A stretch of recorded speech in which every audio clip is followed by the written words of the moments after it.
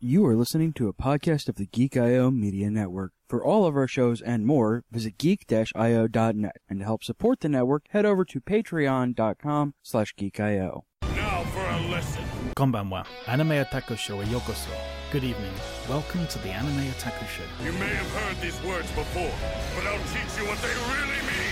Remember, we will be discussing all episodes up to the ones we talk about tonight. Anata go Sopora o Kinishi Nanara Soyo. If you don't mind spoilers, welcome. Go beyond! Plus! Ultra! Yes! Go beyond indeed. Konbanwa, everyone. This is the Anime Otaku Show, episode number 18. And for the third week running, I know, I'm sick of it too. I am your host, Josh Diner-Style Instant McGrath, and joining me in the magical worlds of anime are Carrie, the noodles that jumped through time Wilcox. Never get tired of the snack. And we're a little short-handed tonight, so we thought we'd roll out the out-of-body experience, Raul Garza. Hello. And, yeah. Let's see. Well, I guess since I've got nobody else to really throw this on that isn't already helping shoulder things, tonight's shows. We're talking about Magical Girl Ore, the Season 1, Episode 12 finale, Watashi. We're talking about Food Wars, Season 3, Episode 24, The Basis for Strength, which is also... Is it a split or a finale at this point? I think it's a finale because it's episode... It's the season finale. Yeah, season. Season 3 finale.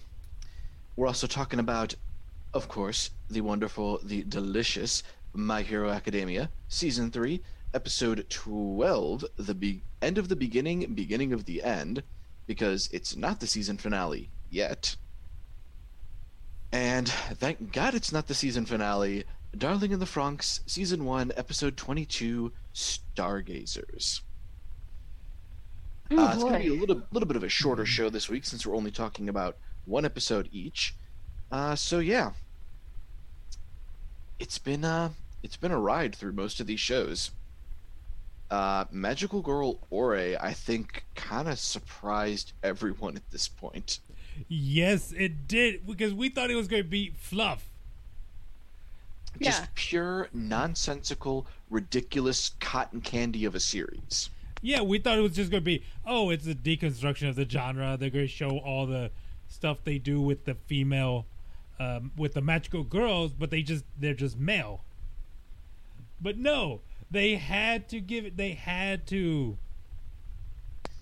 give it we got substance. legitimate plot and character development and an actual pretty surprising twist along the way. Like, I am still amazed that they managed to pull the wool over the eyes with the frickin' manager being the Demon Lord. Oh, They had that pinned on Hyoe-san so perfectly. Like, it was just enough where it wasn't too much to throw up all the red herring flags, but enough to be the, oh, hey, this is just them being, super genre savvy. He's actually the bad guy, don't worry. yeah. I mean, usually the blood red eyes is a dead giveaway. And a lot of the symbolism in the ending thing too, like the fact that because white is the color associated with death in a lot of Asian cultures, typically you'll have the heroes wearing black or other dark colors and the villains wearing white, which is a reversal of Western culture. And you've also got Hyoe making the face and pulling on Mohiro's coat in the photo shoots that they do. Like, he is very much portrayed in, especially the ending theme, which the openings and endings are usually significant to a series. Yes. And they throw up flags even in that he is not to be trusted. And it turns out he did have a secret to keep, just not the one we were thinking. And he is sly as fuck with it too. aren't you gonna get in trouble for telling us? I didn't tell you anything. He specifically had Kokoro tell them so that he actually didn't divulge any secrets. He neither confirms nor denies that he is the didn't fairy break no prince. rules. Exactly. It's like Pinocchio's thing in Shrek 2 where he gets all, I don't know, not that I knew that where he's located at this very moment. He starts getting the political jargon going on. Yes. It's not like I don't not know. And we also know why Hyoe is one sly motherfucker. It's because he's a fairy. And they are notoriously sly. Prince of the fairies. Or Yeah. next king of the fairies. Yeah, that makes him a prince. Right? And holy crap. And then, okay. Someone's got a stalking problem. What? No, never. A lot of people in this series have a stalking problem. But with pictures. Holy crap. It's like she has every emotion plus every other thing. Sakuyo, right? Yeah, Sakuyo has has a fixation. It is not particularly healthy. Well, I mean, it did help a little bit for a while. But, like, you look at the pictures and they're just like, okay, you're just taking a picture from behind her. Okay, yeah. And then there's this face that she just looks completely sick. It's like, really? What do you have, like, All sakis are good sakis. Right? Holy crap. And then out of nowhere, you see the manager. It was the last episode, or the last week's episode, where he sees another pair of idols doing a street concert. And you're just thinking, oh, hey, so we're going to get a little bit more character development on the manager, right? I mean, we did. Well, yes. And then we show... Not what we were expecting. No! It's like, where the hell did that come from? Left field, which is why I love it, because this show is so fucking random that they kind of needed a twist that wasn't foreshadowed. Yeah, I mean, it's random, but it's the good type of random. Yeah. A random where, like, at the end, all the pieces fall into line, and you're just like, oh. Okay, that makes sense. Yeah. Now, if this were a serious series and something like this had been pulled, I would have called it an ass pull, because something like that, you should be able in a serious plot to go back and rewatch and see, oh, here were the road signs pointing to this. I just didn't recognize them for what they were. But something like this show, having it just come out of fucking nowhere with no real clues, other than, you know, the manager being obsessed with magical girls and wearing a cape in the middle of downtown Tokyo. We should have known something was up when he was able... Well, I don't know if that was just the art style, but the episode when they're in karaoke and he's able to change his facial structure. But again, that just comes off as part of the show's randomness. Yeah. And that's kind of the brilliance, and that's kind of why I like the way it was done for this show in particular. Yeah. And then, like, in this final episode, he shows what his motivation is. It's like he can't go back to Demon World and he can't go back to the human world. He wants them to be the most successful magical girls ever, just like a manager. He could have stayed in the human world if he hadn't deliberately tried to destroy it. Just saying. True, but I mean, what's the worst that he did? He took the production value out, right? That was still fantastic. The fact that the big boss monster was sucking up the production value. But not in the normal way, literally making everything look shittier. And they even did it to one of the main characters as well. Yep. Two of the main characters. Yeah. And they even did the what is it? I know there's a specific term where they use kanji to draw out faces. Yeah. Yes, I know what you're talking about. I can't think of it right now, but it was hilarious just to see that going on in the background and nothing lining up and all of the all of the background just being like, badly shaded in boxes. Heno Moheji is what it is. Thank you. I knew there was a term for it. And it's literally because those are the characters that make up the face. Hmm. And then but yeah, it was just good stuff. And then Saki gets that moment where it's like, okay, manager is like trying to force her hand to defeat him, and he electrocutes Mohiro. Hey, at least I got the M right. By the way, I fucking love Kyoe. Okay, even I'm starting to get worried about him now. Oh, yes. Oh. He has no idea what's going on, or who anybody is, or what anybody is. He's just chilling out. There's Cloud Cuckoo Landers, and then there's Mohiro-chan. Mohiro, I mean, damn. I mean, he's just like... That man is on a completely different level. Completely different dimension of Space Case. I mean, I thought Dr. Franks was dense. Holy shit. I mean, Dr. Franks is dense, but he's still observant. He still notices things. He just Mohiro... didn't happen to notice that particular thing, but Yeah. different series. Yeah. Mohiro's just like, oh yeah, I'm just going to sing. I'm going to talk to animals. The animals just come to me.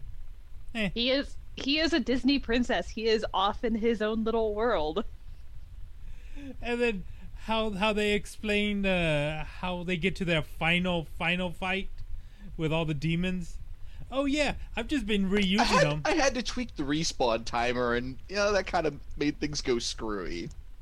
Like, the funny thing is, that's a really, actually intelligent rationality. Yeah, it's just not like out of nowhere. Mess with the coding of things, it makes things go. It's like, oh yeah, I had to up their respawn time, and I guess that kind of gave them a survival instinct, and now they're murderous. Right? Yeah. Now they have evolved specifically to hunt magical girls. And then they do the, what is it, like paragraph long final attack?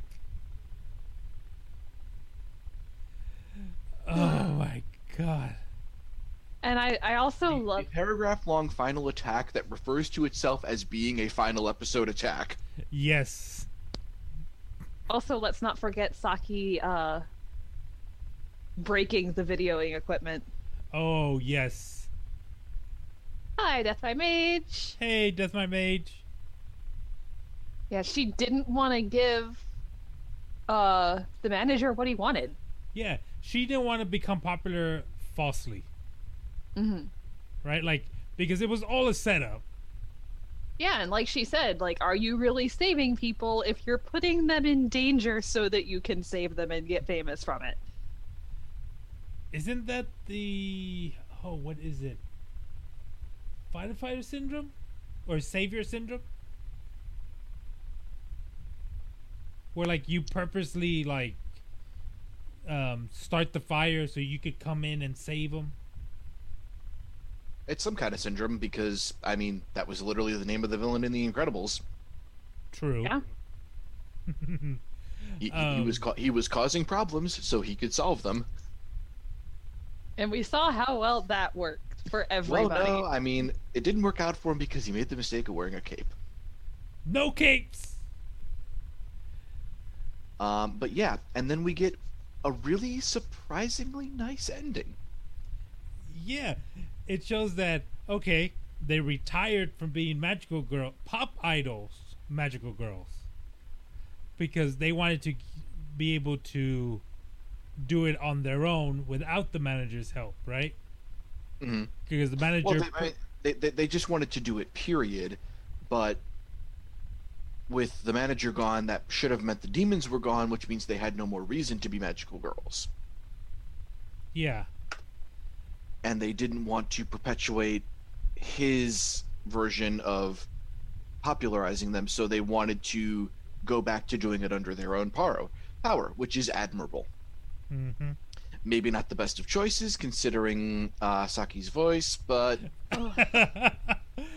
Oh. I mean, Ore can't sing either. But when you look that good, you don't really have to. Exactly.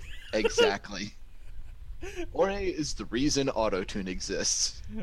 Oh. The question is Mohiro ever going to learn the truth? I doubt it.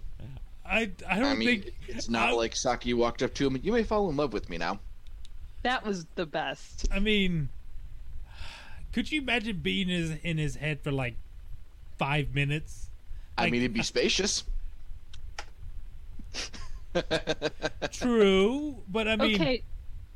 Do you guys ever have you read Hyperbole and a Half? I know Josh has read at least some of it because I forcibly read it to him.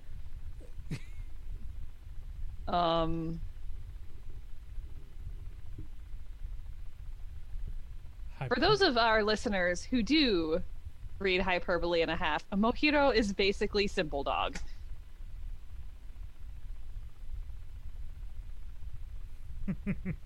we need more context. Hang on, I'm working on it. Okay, yeah, The context is coming. But I mean, But yeah, this series is just we get this really nice resolution, and how does the show end? With Mohiro once again getting in over his head, except with regular humans, and needing to be saved. yeah, I mean, it's a nice, sweet anime that not if you're going in expecting something, throw it out the window. Yeah, it's a convention breaker, and I love that. It makes fun of the tropes and it defies your expectations, and it's just a real fun time. It really is. And then, especially the little viewer joke at the end of the episode where Prisma is talking in the diner. yeah, And it's like, hey, one of those maybe it was like with us. One of those girls over there could be Ori. No way. It's actually Saki and Sakio over there. yeah. Still fighting crime and demons, by the way. Except with Kokoro as their manager.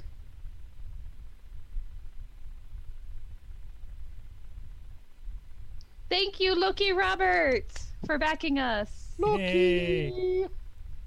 Thank We got you. Loki, and I can't be upset about that.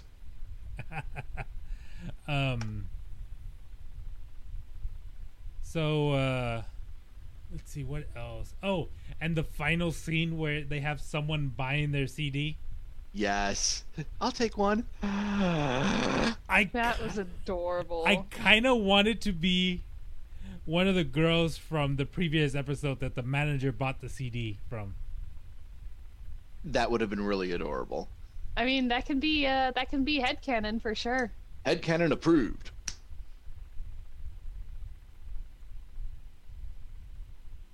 That's fantastic though. But yeah, that was Magical Girl Ore. It was a ridiculous romp that I didn't know I needed. Yeah, I mean, it was a real good, I guess, somewhat of a relaxing anime at times, but then I mean, it's something different. It was pretty quote unquote straightforward ridiculous most of the way through. And then we had the episode where they were lampooning the anime industry. Yeah. You know, where the staff literally went on vacation. Yep. I forgot about that episode. The Hot Springs episode was not what a Hot Spring episode would have been in a standard magical girl anime. And that twist at the end was just beautiful. Like, when we read the synopsis for this show, and CJ was like, I want to check this out. Let's watch the first couple of episodes. It's like, this sounds, eh. And then we started watching it, and it's like, what the hell is this? And why am I laughing so hard? And why am I invested in these characters? No. It's a real good show. I mean, it is. Is it the end all be all greatest thing of the season? Probably not, but it was really enjoyable. And I was genuinely surprised. Yeah, if you want something fun, if you're having a bad day and you want to laugh, watch this show. Yeah, I mean that's pretty accurate. Like I was having a real bad day when we pulled up the first couple of episodes, and 5 minutes in, I'm laughing my ass off because it's so ridiculous. And when something can entertain you to that level and make you forget about a really shitty day because it's that balls to the wall, over the top nuts, it's a good thing. So, oh man, so good show. I'd give it about a 5 out of 5. Yeah, I mean that's a pretty fair assessment. It's definitely something people need to watch because, well, it's pretty much like people the creators took a chance. Yeah, people who understand like what the magical girl genre is. Like this is probably the best counterfoil to something like Madoka Magica we've got. Yes, because it takes the magical girl genre, subverts it, but doesn't make you hate life afterwards. Yeah, Madoka Magica. Yeah. Oh shit. Well, because Madoka Magica, number one, Uro Butcher, and number two, like it was a dark and gritty take on magical girls, whereas Ore is a loving parody. Yes, they're both subversions, but in, like Josh said, opposite aspects. Mm-hmm. So yeah, well done, Ori. Well done. So if you need a little bit of meat to follow that sweetness that was Magical Girl, we have Food Wars. Oh my gosh, I suddenly want instant yakisoba now. I'm not even joking. I wish I'd picked some up from the grocery store. There's always tomorrow. Indeed. But yeah, I mean, to no one's surprise, we get the noodle episode, and Ishiki Senpai's prediction comes out to be true. Go figure. Yeah. But it's like amazing that they just didn't like show they showed the cooking process. Both of them were great meals, great dishes. I would go to town more so on Yukihira's because I don't like shrimp. But if that had just been, straight up super refined soba with like, some chicken or pork tempura, something like that, that'd be fine. I'm not a shrimp person, but other than that, that meal looked fantastic. But and this is something they went into with the evaluations by the World Gourmet Organization. When Soma made his dish, he made his dish with the fact that they were on a chilly fucking mountain. Yes, a variable that most people wouldn't take into account. But, and this is really funny because just a couple weeks back, I was watching some random YouTube videos, and I happened upon one by Alton Brown, the TV chef, the freaking amazing individual TV chef, musician, everything that he is, all rolled into one. Food by Science. Yeah. He was talking about the things you need to do with airplane food. because when you get to high altitudes, it dries everything up and it weakens your taste buds. And for Soma to take something like that into account is really damn brilliant. And he's not thinking. He's not thinking by the seat of his pants anymore. He's Exactly. still, which has carried him through to this point, but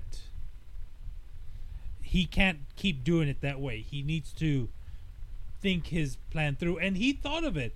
He knew he wasn't. He's not the greatest skilled chef. Like practical skills, knife skills, all that stuff, right? And he's just like, oh yeah, he's looking at the 3 types of wheat from is it buckwheat? Yeah, buckwheat flour. Yeah. And he knows that there's 3 different kinds, so he went with the one that matched the environment so it wouldn't be dried out. And he knew that if he stir fried it, he's able to get that harsh flavor from it. Yeah, and that's the thing, is it really goes to show how different something that is essentially the same thing can be. Mm-hmm. To go from what is it, Kunihira? Kinokuni. Kinokuni, thank you. I know, I can hear CJ screaming drink now. That super refined, elegant, these, this is angel hair noodle, basically. It's that divine. To Soma's, give me this entire bowl and then bring 3 more. Because that looks like something I would go to absolute town on. Just give it to me.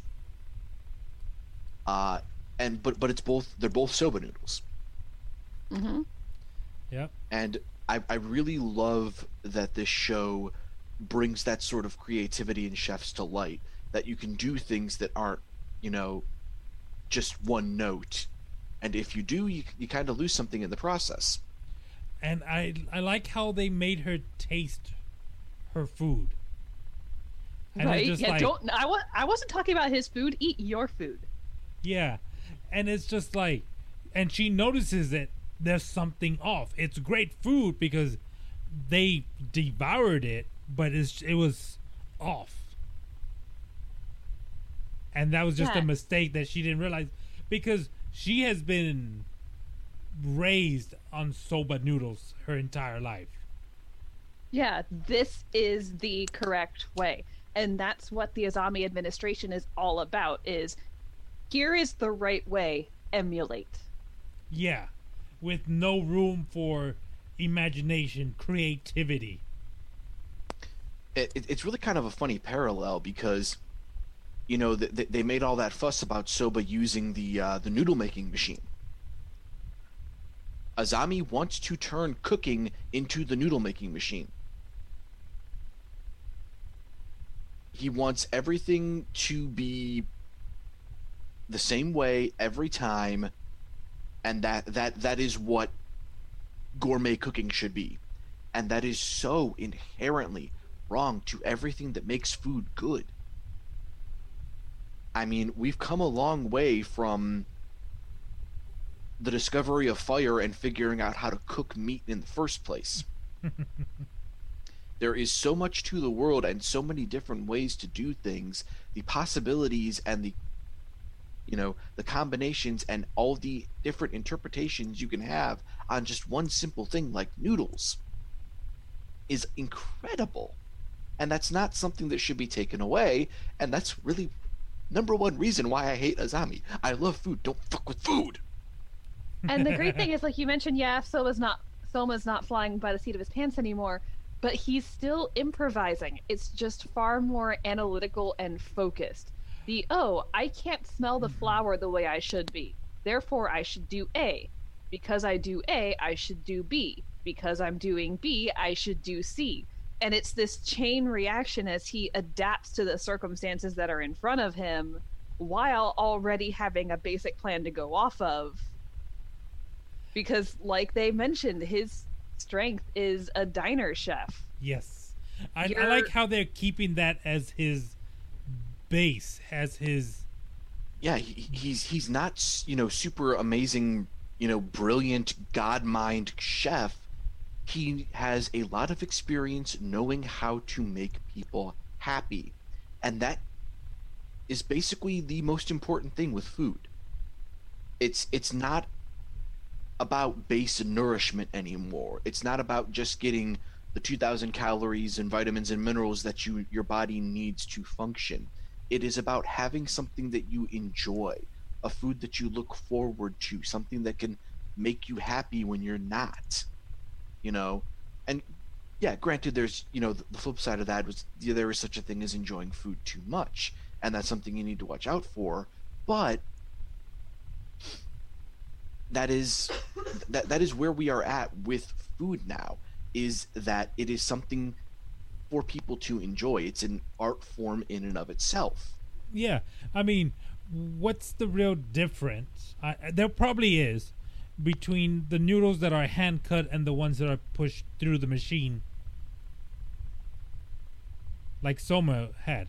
One takes years of experience, the other one you just pass through the machine and they're all the same thickness.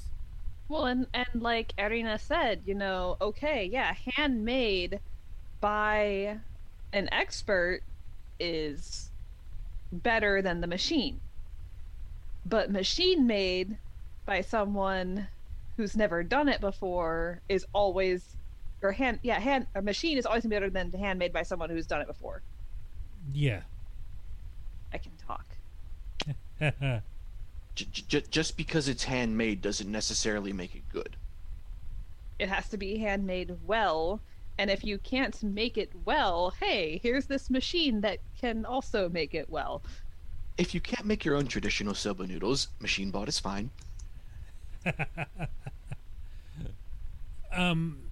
They did kind of speed their way through the final match. I mean, we didn't even get to see the final match. Yeah, but nothing. That goes back to Carrie's comment in the previous episodes about not even remembering who this fifth seat fill-in was. Oh, I don't know either. Like, she is that forgettable of a stand-in character. They didn't give her much of a design other than Lady Duo Maxwell. The sad thing is that the character with the worst design got the bigger spotlight of the two fill-ins. I don't remember who the Rebel representative was. Megishima Tosuke, the former third seat. He will be back. Okay. He ain't done yet.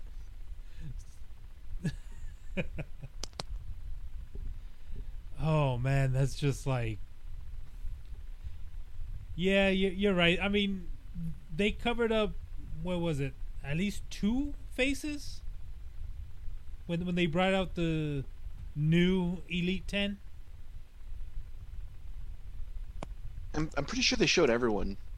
Well, no, but like they had them kind of like shaded or shadowed. They didn't really show fifth seat fill-in's face because she had the hat on. Mm-hmm. Yeah, Shoko, I think her name is. The Duo Maxwell wannabe. Yeah. But I think everyone else was pretty clearly displayed because most of them have already been there to begin with. I'm wondering what that guy with the big knife is gonna do. Oh, the wannabe samurai guy. Yeah, he looks pretty interesting. I love that he just carries it around. By the way, the man's got an aesthetic, and he's gonna stick with it. I do like his giant ass knife better than Momo's fucking bear. So unhygienic. So, and then we have at the very end the not confrontation, but the little chat between Soma and First Seat. Yeah, outside the bathroom. Yep. Well, like you do. Yeah. At least it wasn't a literal pissing contest. Yeah, that's true. It's like you wouldn't be able to beat me with that dish. He wasn't trying to beat you. That is true. Oh my god. And so is it like how you were saying last week, is it they keep cooking until they're all out, or is it like different each round? Yeah, basically the 3 people that were beaten in this first round are gone. The 3 rebels who fought the first round can still take on more people. Oh, okay, but like this next round, I wonder. Well, The next round is probably going to be 3 different people, just for kind of a refresher. But I mean, Soma did say, "Well, why don't I take you on next round?" So he might go back to back, but it's not required. Oh, okay. It's basically they're going to keep cooking against each other until one team has no players left. Yeah, it's a game of dodgeball, but you can't resurrect players. Once you're out, you're out. Oh, okay. And last man standing, that team wins. Oh my god! And the director so pissed right now. Oh, I loved that when he calm and collected said, "Oh, we're going to take a break," and turned around and walked off, and he seemed. Yeah, he's biting his glove, and he's just like, "Get mad, you little shit!" And then you have the big 3 up in the VIP box. Yep, just watching. Yeah, Dad, and even though they tried to shade them out, it was very clearly Dojima and Grandpa. Yeah. Damn it, Nightbot! Oh, Nightbot. We love you, but we hate you. He's so aggressive. But it's only to death by mage. What are you doing? Well, it's. I think it's letting Josh get away with the caps because Josh is a mod. Yeah. Yeah. So. Sorry, Death by Mage. We don't mean to bait you into caps. So this is pretty much. It's shonen with food, right? It's shonen bullshit with cooking. Yeah, it's literally, and not in the Toriko fashion, which is real damn weird. It's Iron Chef, the battle anime / high school anime. Yeah, it's like, so do they just get up to high school and then just stop taking regular academics? It's just all food. Well, I mean, only up to middle school is compulsory in Japan. Oh, really? So yeah. So it's probably only cooking. So it's a, as you would say, like a technical school, a technical high school, a trade high school. Pretty much. I mean, like, and there's even the middle schoolers have culinary classes as well. But yeah, I mean, there are people in Japan who get full-time jobs straight out of middle school, and that's their career. And even the kids that go to high school, like, it's perfectly legal for them to skip because it's not legally required for them to go. It's considered optional. But don't they pay for high school over there?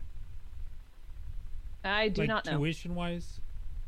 Well, okay, I mean, if your kid's a little shit, you can pay all the tuition you want. You can't force them to go legally. That's true. All right. Death by Mage says they do have to pay for tuition in high school. All right, so I'll give you guys the choice. Which track do we want to go on first?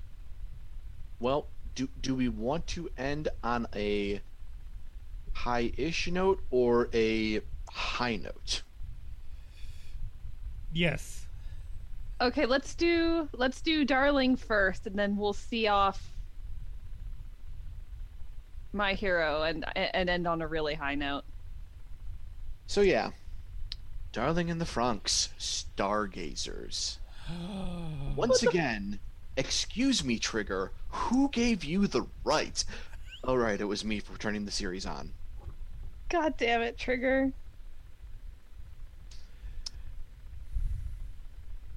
So we have growth. I mean, there's character development in everyone. They're struggling. When I was watching this episode, I'm like, they could have ended it last episode. But the story's not over. I know the story's not over. But in some other anime, they would have just had, oh, hey, they got the ultimate weapon. They defeated them. They're going off into space now. The end, right? Could have, yeah. Yeah, they could have just ended it right there. had it open for a second season. But no. No, I'm not saying that they're not finished twisting the knife yet. Knife. I've got a knife in both sides at this point, with death flags being waved everywhere. A red knife and a blue knife, and they're gonna cross in the middle. Right in the heart. And then we finally, oh my god, this one where like they're all realizing that's like, holy crap, we have to survive ourselves. And that's the thing too, is Plantation 13 kids, Squad 13, they apparently get right on. Yeah, because what next? They've done this before. Yeah, that's true. They already had the what next moment when Mistletoe was abandoned the first time around and they were shut off for experimental purposes. And in addition to that, because they're an experimental squad and weren't subject to the same mental conditioning as the other parasites, they are capable of independent thought. Yeah, and like they've taken not in a bad way, but they've taken charge of everyone, taking care of everyone. Everyone has their rations. They're being leaders is what they're doing. Yes. Like actual legitimate leaders, because every last one of them is out there working the fields, preparing food. And you see this around sometimes. It's a picture of like hieroglyphic style, someone sitting on a throne on top of a block being pulled by a bunch of people, and then it's labeled like, boss or something like that. Mm-hmm. And then the picture below that is that same figure at the front pulling with everyone, and it says leader, and that is it. The leader does not do or ask those underneath them to do something they are not willing to do themselves. Yeah. Oh my god. And then the nines are all fucked up. The nines are super fucked. Yeah. I mean, there's nobody around to give them maintenance anymore unless the adults in Garden survived, and we don't know if they did. I don't think there's much outside of the handful of Hachis and Nanas. And yeah. So we saw how useful the one is. Yeah. I can't do anything without Papa's approval. And then we get the 100% confirmation. Yep, Kokoro up the duff.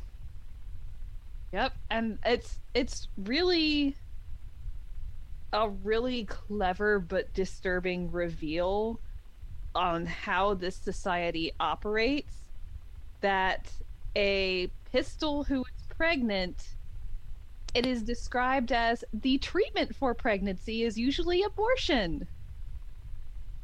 Yeah, like it's a disease or an illness or an injury.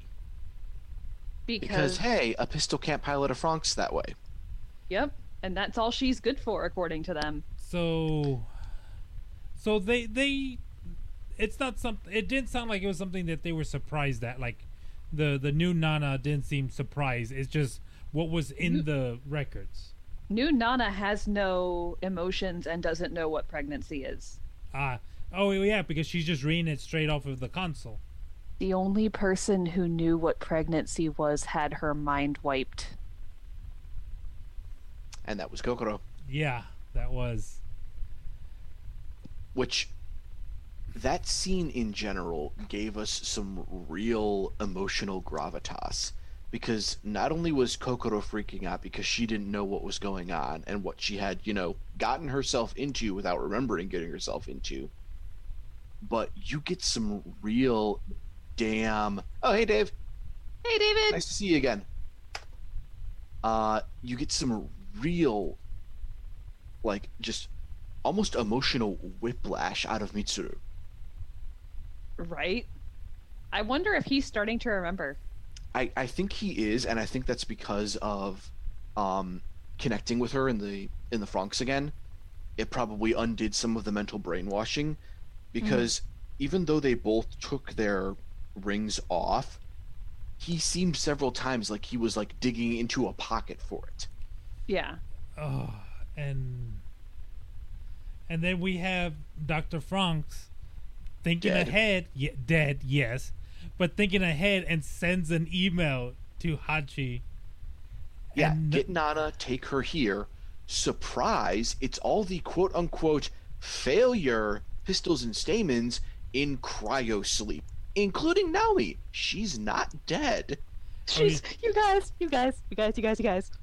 They literally put her in the fridge.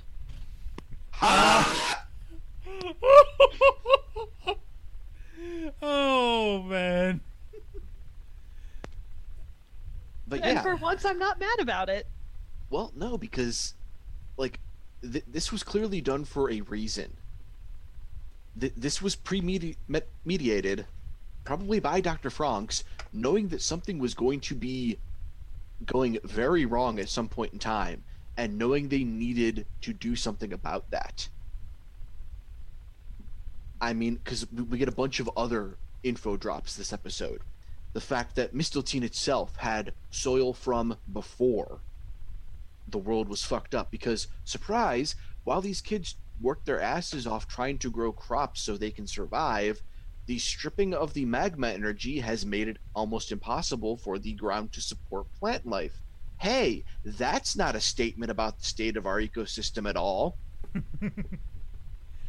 And they show that the Klaxosaur are launching rockets into space.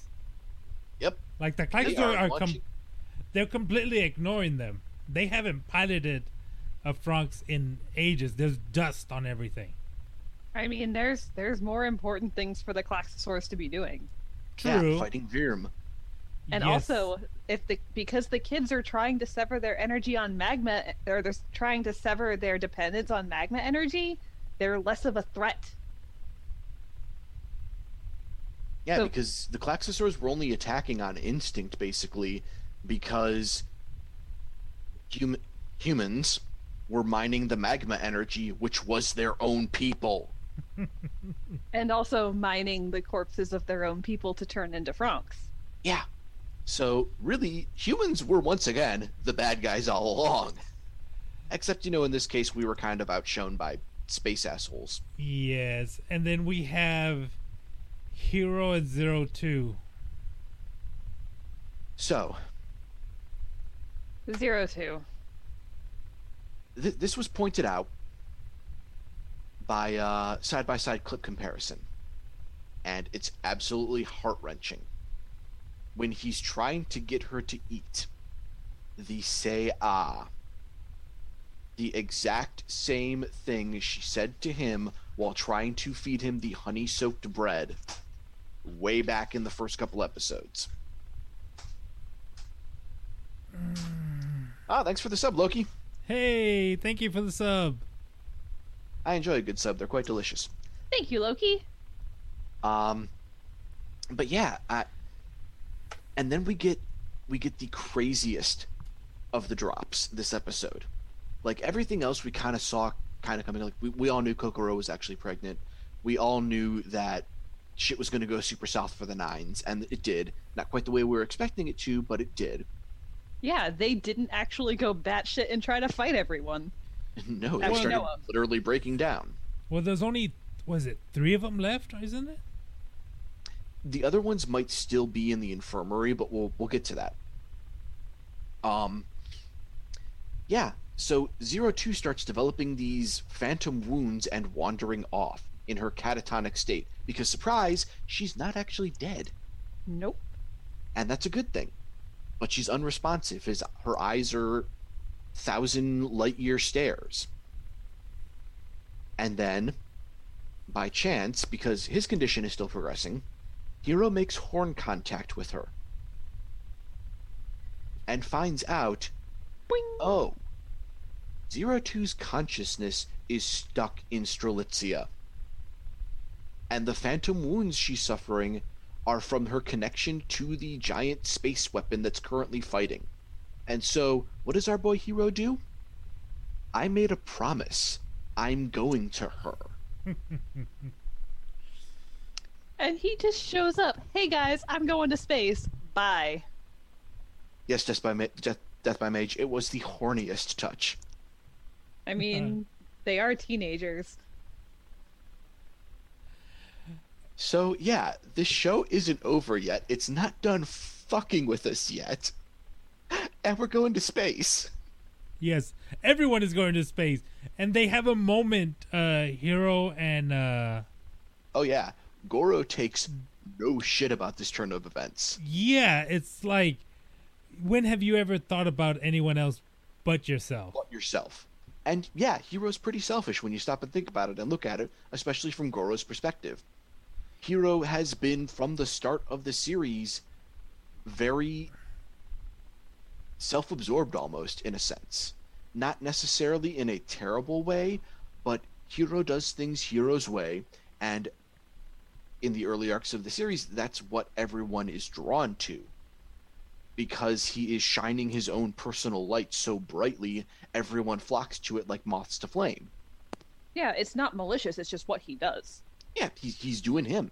He is living his life. Yeah. And ain't nobody gonna stop him, even when the best bro punches him square on in the face and says, "You're a selfish dick." Yeah. Oh. In more eloquent words, but you know. But yeah. Everybody is going to help him, because are we ever going to find something like that?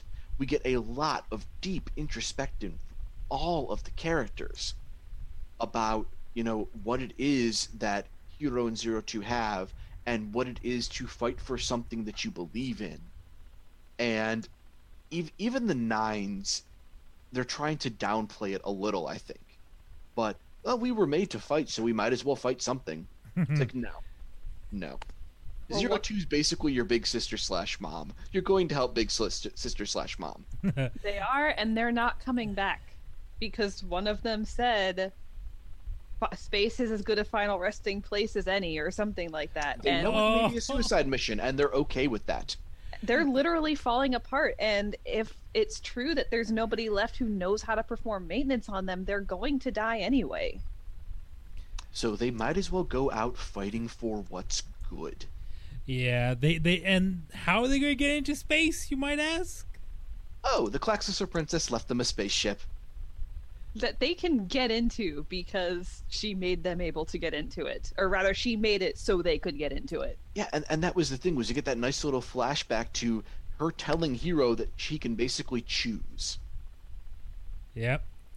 And what was that data that Oh yeah, had all the back all those people were just backed up on a hard drive, apparently.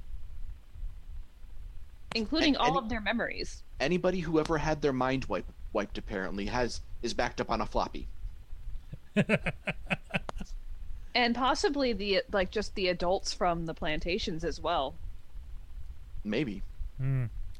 But yeah, everybody's on a backup, so they're gonna get all of that cultural information. They're gonna find out all of the things that they're missing. Are floppies big enough to be back to have us backed up on them? Is the question. I don't know. think so. I'm pretty sure the human consciousness is a pretty substantial amount of data. I believe it's 1.44 megs, I think, for on a floppy. Maybe it's a Klaxo floppy. It can hold a few dozen terabytes. I don't know how much of a human consciousness I think the would hold. human consciousness is like a couple of petabytes. There we go. So which 1 petabyte is 1,000 gigs. So maybe like 4 or 5 petabytes, I think. okay. So one Klaxosaur floppy to hold a dozen human souls. Not souls, but human memory banks would be quite a few petabytes of data. Indeed. But yeah. It has been a wild ride thus far, and Darling ain't done with us yet. So, we're gonna see just where the hell this fantastic voyage into space takes us. But we're going to get the girl. Josh, you're getting your Gurren Lagann ending because the giant robot is piloting a giant robot fighting other giant robots in space. Oh my god! Drill in one hand, bitch in the other, saving the day! I mean, it is a giant spear, so... I love you, Trigger. So I hate what you do to me sometimes, but I love you. So we'll stay in it now. The Nines are going to die. They're going to go out in their own blazing glory. The Nines are wearing their death flag. They're the only ones dressed in red. We geeks know what happened to the red shirts. Yeah, but they are going to die a fucking hero's death. Yeah, the Reds are going to give us our trigger equivalent of the Kamina or Kitan. They are going to, at the last minute when we, need it most, going to turn around and be big damn heroes. And do something good of their own choice for once. Yeah. Because keep in mind, they were one of the ones that, well, we can't do anything without Papa's orders. Now, oh, well, if we're going to fall apart, space is as good a resting place as any. They're making their own choices. Nobody's telling them to go to space and die. They're like, well, if this is going to happen, we might as well be helpful. Wait, they left 02 behind, right? Well, they haven't actually left yet, is the thing. Okay, yeah. And it would make the most sense for him to take the body with him, so he's got something to put that displaced consciousness back into. Yeah. Oh! Put that thing back where it came from, or so help me. I got one last thing. Nana becoming a parent. Nana becomes Mama. Yes. Getting out of her wheelchair and taking steps of her own volition, which is highly significant. Towards to go and hug that child. Yeah, crying child just goes and embraces them and is just like what a mother would do. And it's just like, without a word, you just know it's like, it's okay. She's being the comforting parent, something these kids have never known, something that none of these Franks pilots have never known but have desperately needed. And that is why Dr. Franks had that pre-programmed message ready to go. You need to get this specific Nana, and you need to take her here so that she can fulfill her own destiny, basically. Yeah, and I like, too, the moment where she's like, why did you bring me back here? You should have just left me alone and left me to die, basically. And then all of the Squad 13 kids come and pile on top of her. Oh. Talking about how much they missed her and how much they need her help, and what do we do?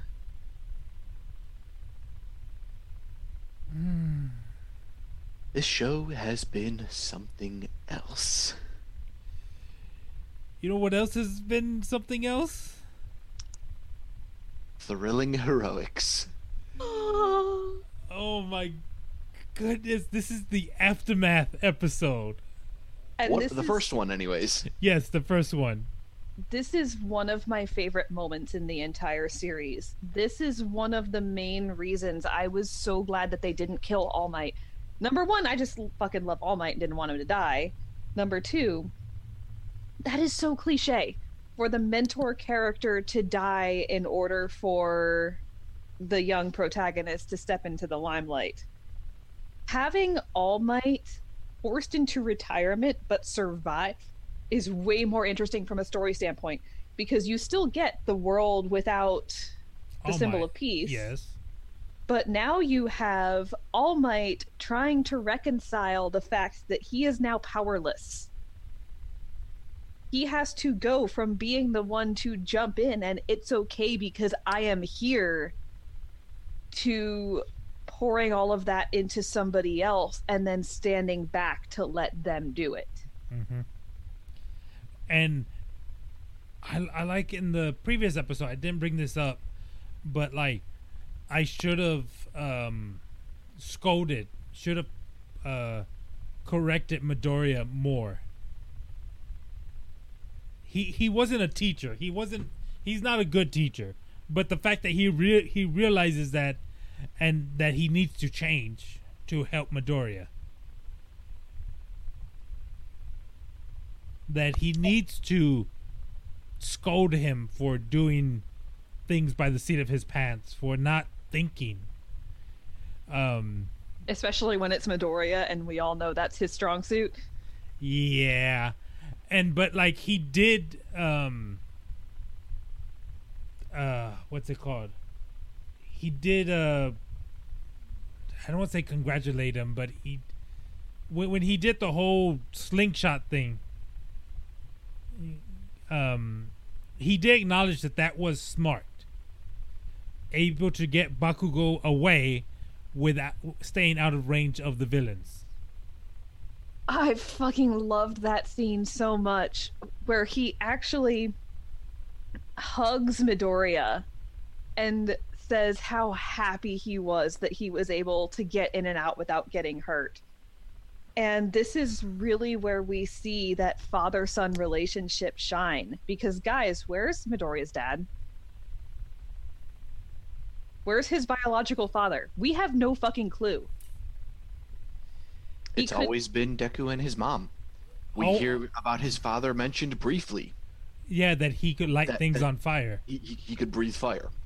And his mom can levitate small objects. But we have never seen his dad on screen. We've never heard him mentioned in an active sense. And we've never seen Izuku's mom work.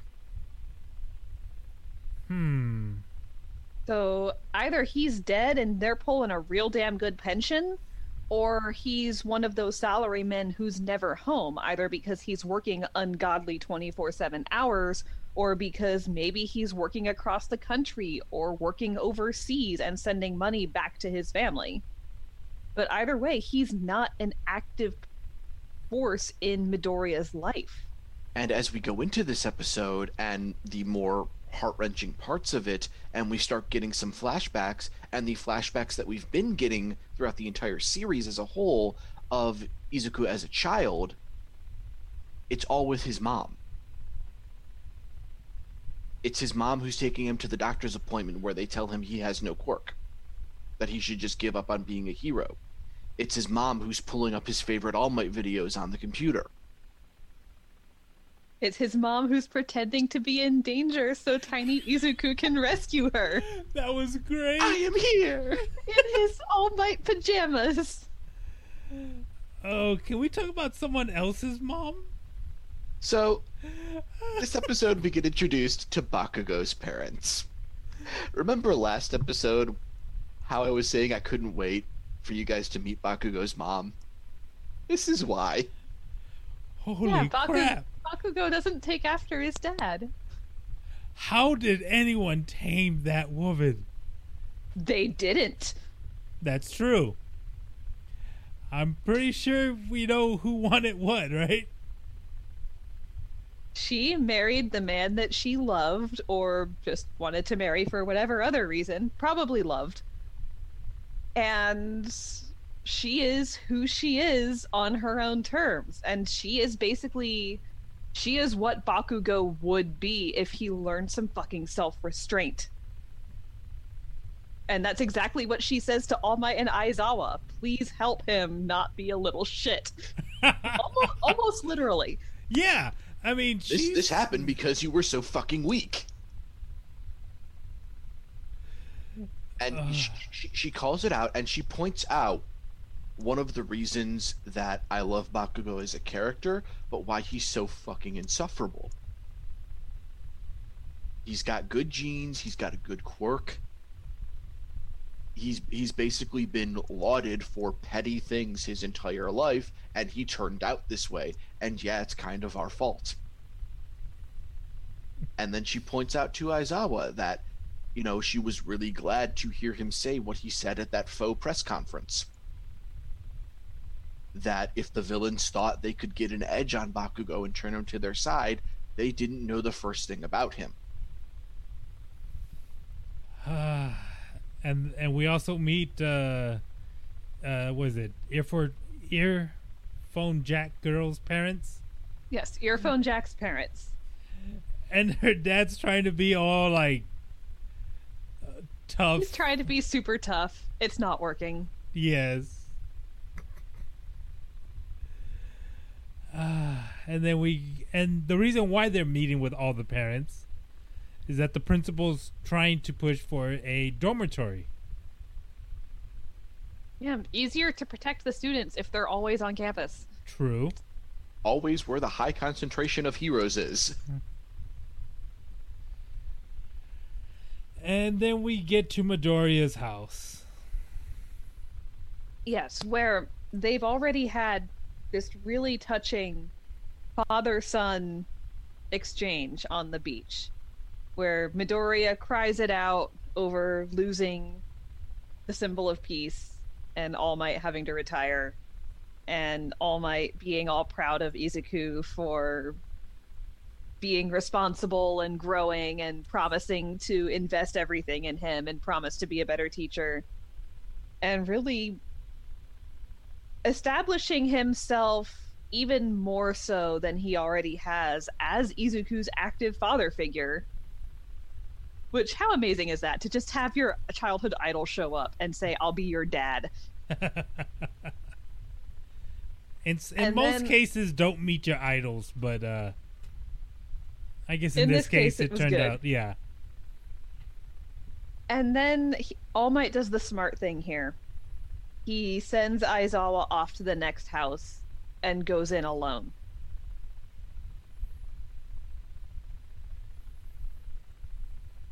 In which case we get to see just which parent Izuku clearly takes after most.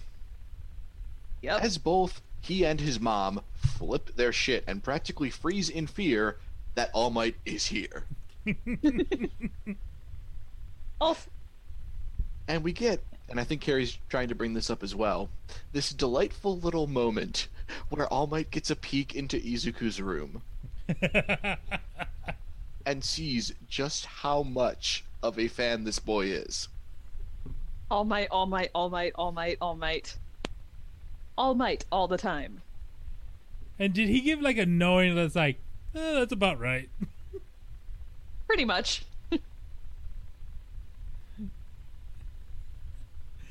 Oh man, I like the meme of Midoriya watching the video of All Might, or like again being his mom putting it on, and he's just like banging his head against the chair.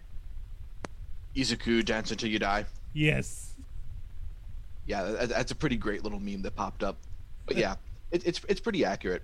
But yeah, so we get this delightful scene where, All Might brings up the fact that they probably got a letter that UA was doing a dorm system. And surprising both All Might and Izuku, because Izuku had already talked to you about this, Mom's against it. Mom is concerned for her baby boy because she was okay with him watching his heroes from afar because he had no quirk and he couldn't really be in harm's way that way. And yeah, this is the point where we get the confliction of emotion on Izuku's mom, because on one hand, she's being a good mom and trying to look out for her child's well-being, because he keeps getting hurt after his quirk miraculously appeared. The doctor said that if he injures his arms too badly again, he's going to lose them. That's good mom. Bad mom is her being okay with Izuku having to give up on his dream of being a hero. And spoiler alert out there for you people at home, it is never a good thing to have your child's dream squashed. If your child dreams for something, if it's being a hero, being an artist, being a librarian, encourage that. Foster it. Give it everything you possibly can. Because alongside the child itself, that child's dreams should be one of your most important things too. And that is family in a nutshell. It doesn't even matter if they're your biological kid. It's something to be held sacred. And we see that bit of conflict in Izuku's mom, and we see him rush out of the room. And you think, oh, he's just going to cry it off. All Might told him not to be such a crybaby. While they're both bawling on the beach together. But she also said that she didn't want him going to UA. Right, he comes back. Yeah. It doesn't have to be UA. Anywhere is fine because of this. And he pulls out the letter from Kota. Oh, great callback to Kota. And you can see the creases on it where it's been folded and unfolded numerous times, and how hard he clutches it to himself because it's so important to him. Because as he explains to his mother, for just that one moment, he got to be someone's hero. And it moves All Might, literally and figuratively, as he gets up from the seat, takes off the house slippers, and does one of the most traditional Japanese things we've seen on this show, and a lot of shows that we've watched for that matter. And he presses his forehead to the ground and starts begging her to change her mind. And when he does this, he hits muscle form. The thing that he said he couldn't do anymore for more than a few split seconds, and spewing blood out from his injuries and pushing himself too far. And this exchange goes on Showtime and real world time for several minutes, that he is fighting to hold this form and beg this woman to let him teach Izuku, to be the teacher he needs to protect him from this harm that she's worried about. And god damn it if that doesn't hit you right in the feels. Oh. And because he believes that Izuku is the next symbol of peace. And there's that, yeah. I mean, we know he becomes the greatest hero. It's the first line It's of... right there in the opening. Yeah.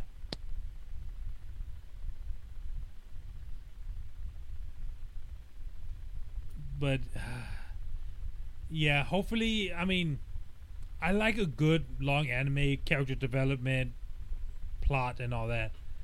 But, oh man, I hope it gets a few more seasons and it just doesn't turn into the 700 episode One Piece.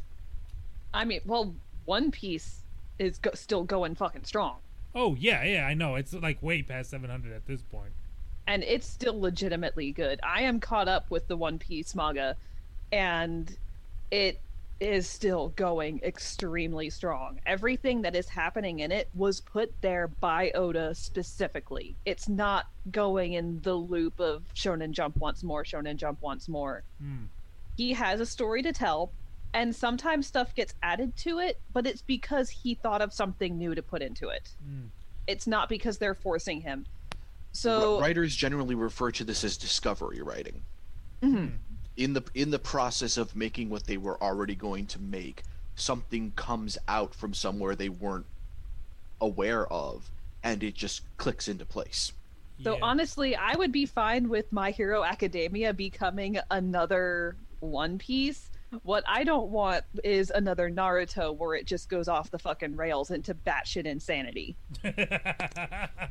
All for One comes back, resurrects All Might from the dead after killing him, combines him with, Shigaraki and every other, villain quirk on the planet to make this uber monster that only One for All can defeat. Because that's part of what makes this show and the series in general, not just the anime, not just the manga, this whole package so fantastic, is it treats everyone fairly. You get story on the background characters, because they're not really background characters. The story is being told from Izuku's perspective. He opens it up with, this is the story of how I became the world's greatest hero. So of course we're getting it from his point of view. It's going to focus on him, but it still shines the spotlight frequently on the other people in this world and what makes them heroes and what makes them villains. And all through these seasons, we've seen so much of that, and so little of the things that drag down other shonen anime. We've had 2 filler episodes this entire series so far. One was an episode dedicated to Froppy, which everyone fucking loved because Froppy. Yes. And we had the recap episode at the start of this season that just fit in naturally. It didn't feel like the traditional clip reel, here's what you missed last time. It was fun. It fit perfectly with the rest of the series. And it didn't feel like filler at all. Yeah, and in that first episode, they showed that Midoriya is getting stronger. Physically, not just like court-based power. He's physically, he's lifting Growing weight. up. Yeah, he's growing up, yes. What else? Oh, we find out not a lot more information about what's his name? The leader of the League of Villains now. The new Shigaraki leader. Tomura? Yeah. That so it's part of All for One's plan. Now he's the leader. Now he has to step up. Yeah, he all for One is deliberately invoking the cliche that I'm glad the author didn't invoke with All Might. He is literally pushing the trope button, and he says as much. He let himself get taken so that it could create resentment and anger in his underlings and force Shigaraki to step up. And, he's saying, oh, you're supposed to do this as a leader. You're supposed to leave your students and basically push the baby birds out of the nest. Whereas All Might is taking the road of you're supposed to stay by them and love them and let them step up, but still be there for them. And we do see just how much love in his heart that All Might has. That his first reaction to finding out that Shigaraki is his predecessor's grandchild is to want to save him.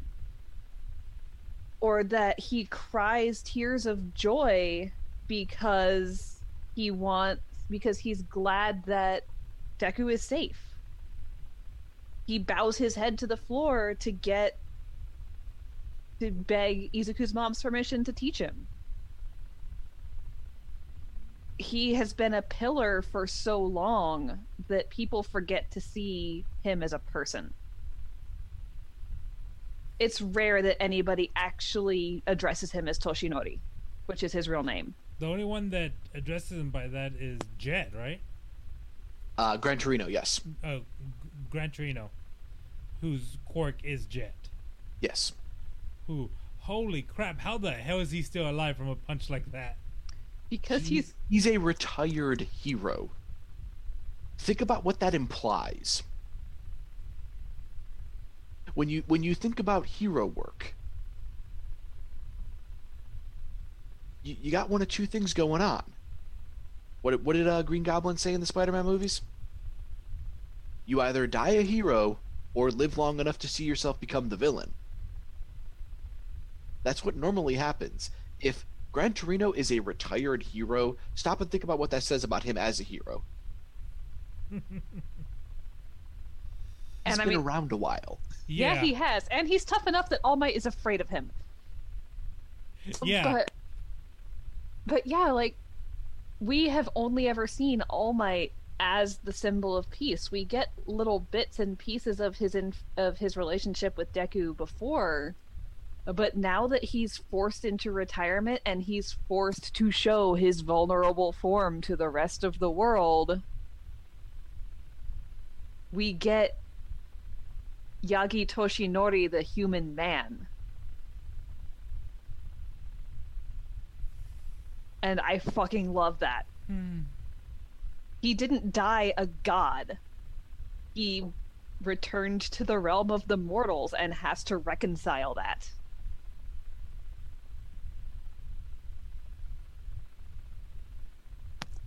Show's real damn good. And we still have one more episode left this season. Yep. That we do. Looks like it's going to be a real fun one, too. Oh, man. And here I thought we weren't going to have enough content to talk about all episode long. We managed. We gave it our all. Might.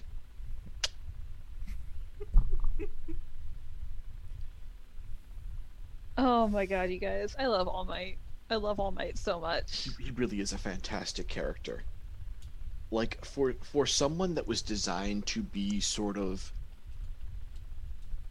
a parody on the Golden Age Superman archetype, beautifully handled. Yeah. He's even in his, pillar of symbol of peace, godlike state, he was still way more human than anything I ever saw Superman do. Oh, what's his name? The fire dude. Endeavor. Endeavor. Oh yeah. We forgot Endeavor flipping his shit. Endeavor is pissed. Not like this. I can't accept this. Not like this. And he's never going to be able to prove it that he's number one. Yeah, you can't surpass the number one when the number one has taken themselves out of the game. Yeah. Yeah. He is now number one by default. Oh. And that by default is going to kill him probably for the rest of his life. It's really burning his britches. Yeah, it is.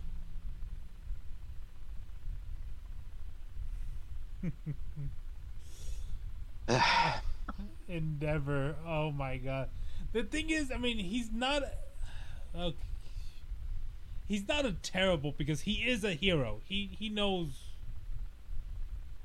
they wouldn't make horrible people a hero.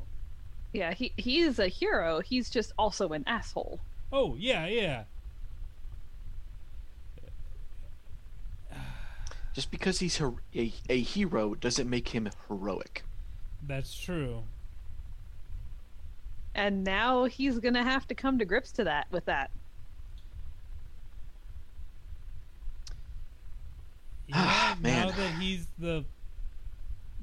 technically right now, he is the strongest hero. Yeah. It might be by default, but I mean, Deku isn't a hero yet. He's not a hero yet, and He's not a licensed hero yet. He's not a licensed hero yet, and frankly, as he is right now, if it came down to who is the more capable hero, him or Endeavor, it's got to go to Endeavor. He's got more experience than him. Exactly. More experience and more control. Yeah. This is a man who makes facial hair out of flame. That says something about his level of control over his quirk. It's not that because we've seen him now, not all suited up.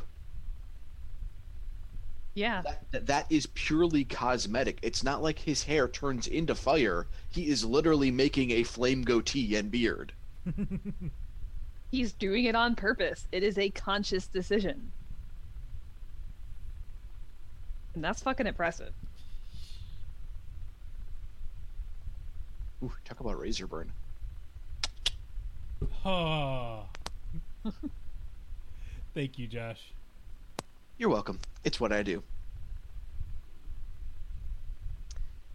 And you know what else we do? What else do we do? Well, we're going to be at MetroCon in Tampa, Florida, July 19th to the 22nd, with count 'em, two panels, with the Anime Otaku Show presents Studio Trigger, Subversion, Inspection, and Looking Beneath the Surface in Anime Track B Panel Room 25 on Saturday, July 21st at 10 a.m. until 10:50 a.m. And if you really like us that much, you can stick around in that very same room for the panel immediately following it, Anime Otaku Show 2017 and 2018 Early Anime in Review. Again, same Anime Track Panel B Room 25 from 11 a.m. to 11:50.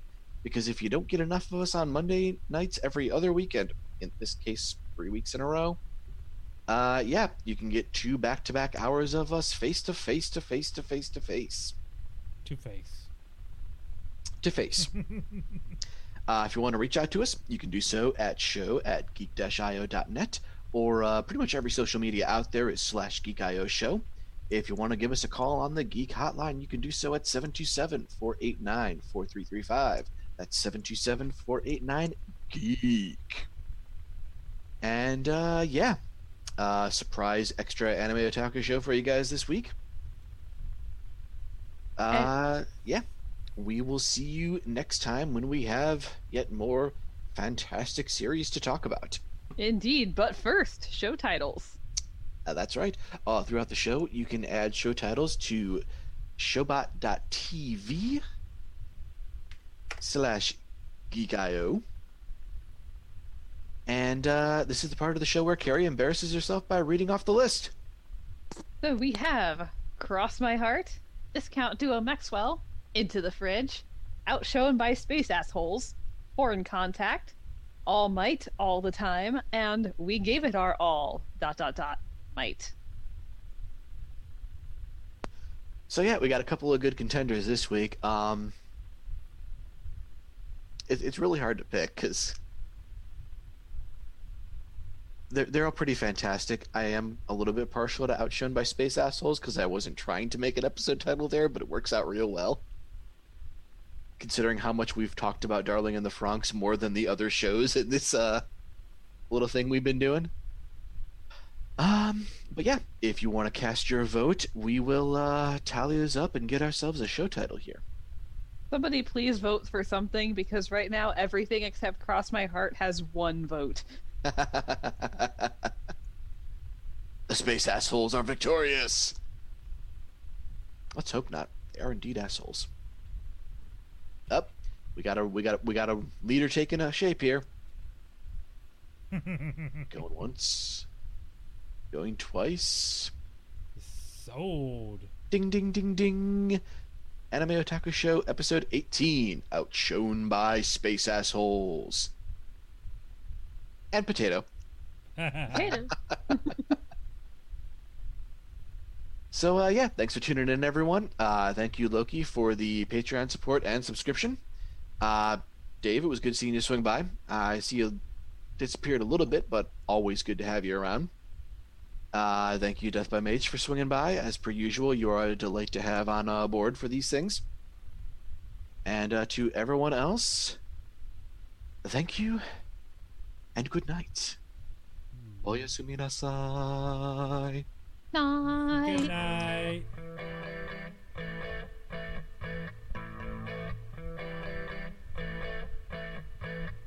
Hi, my name is Water Buffalo, and I hope you've enjoyed this GKO Media Network production. Copyright 2018, you see how that works?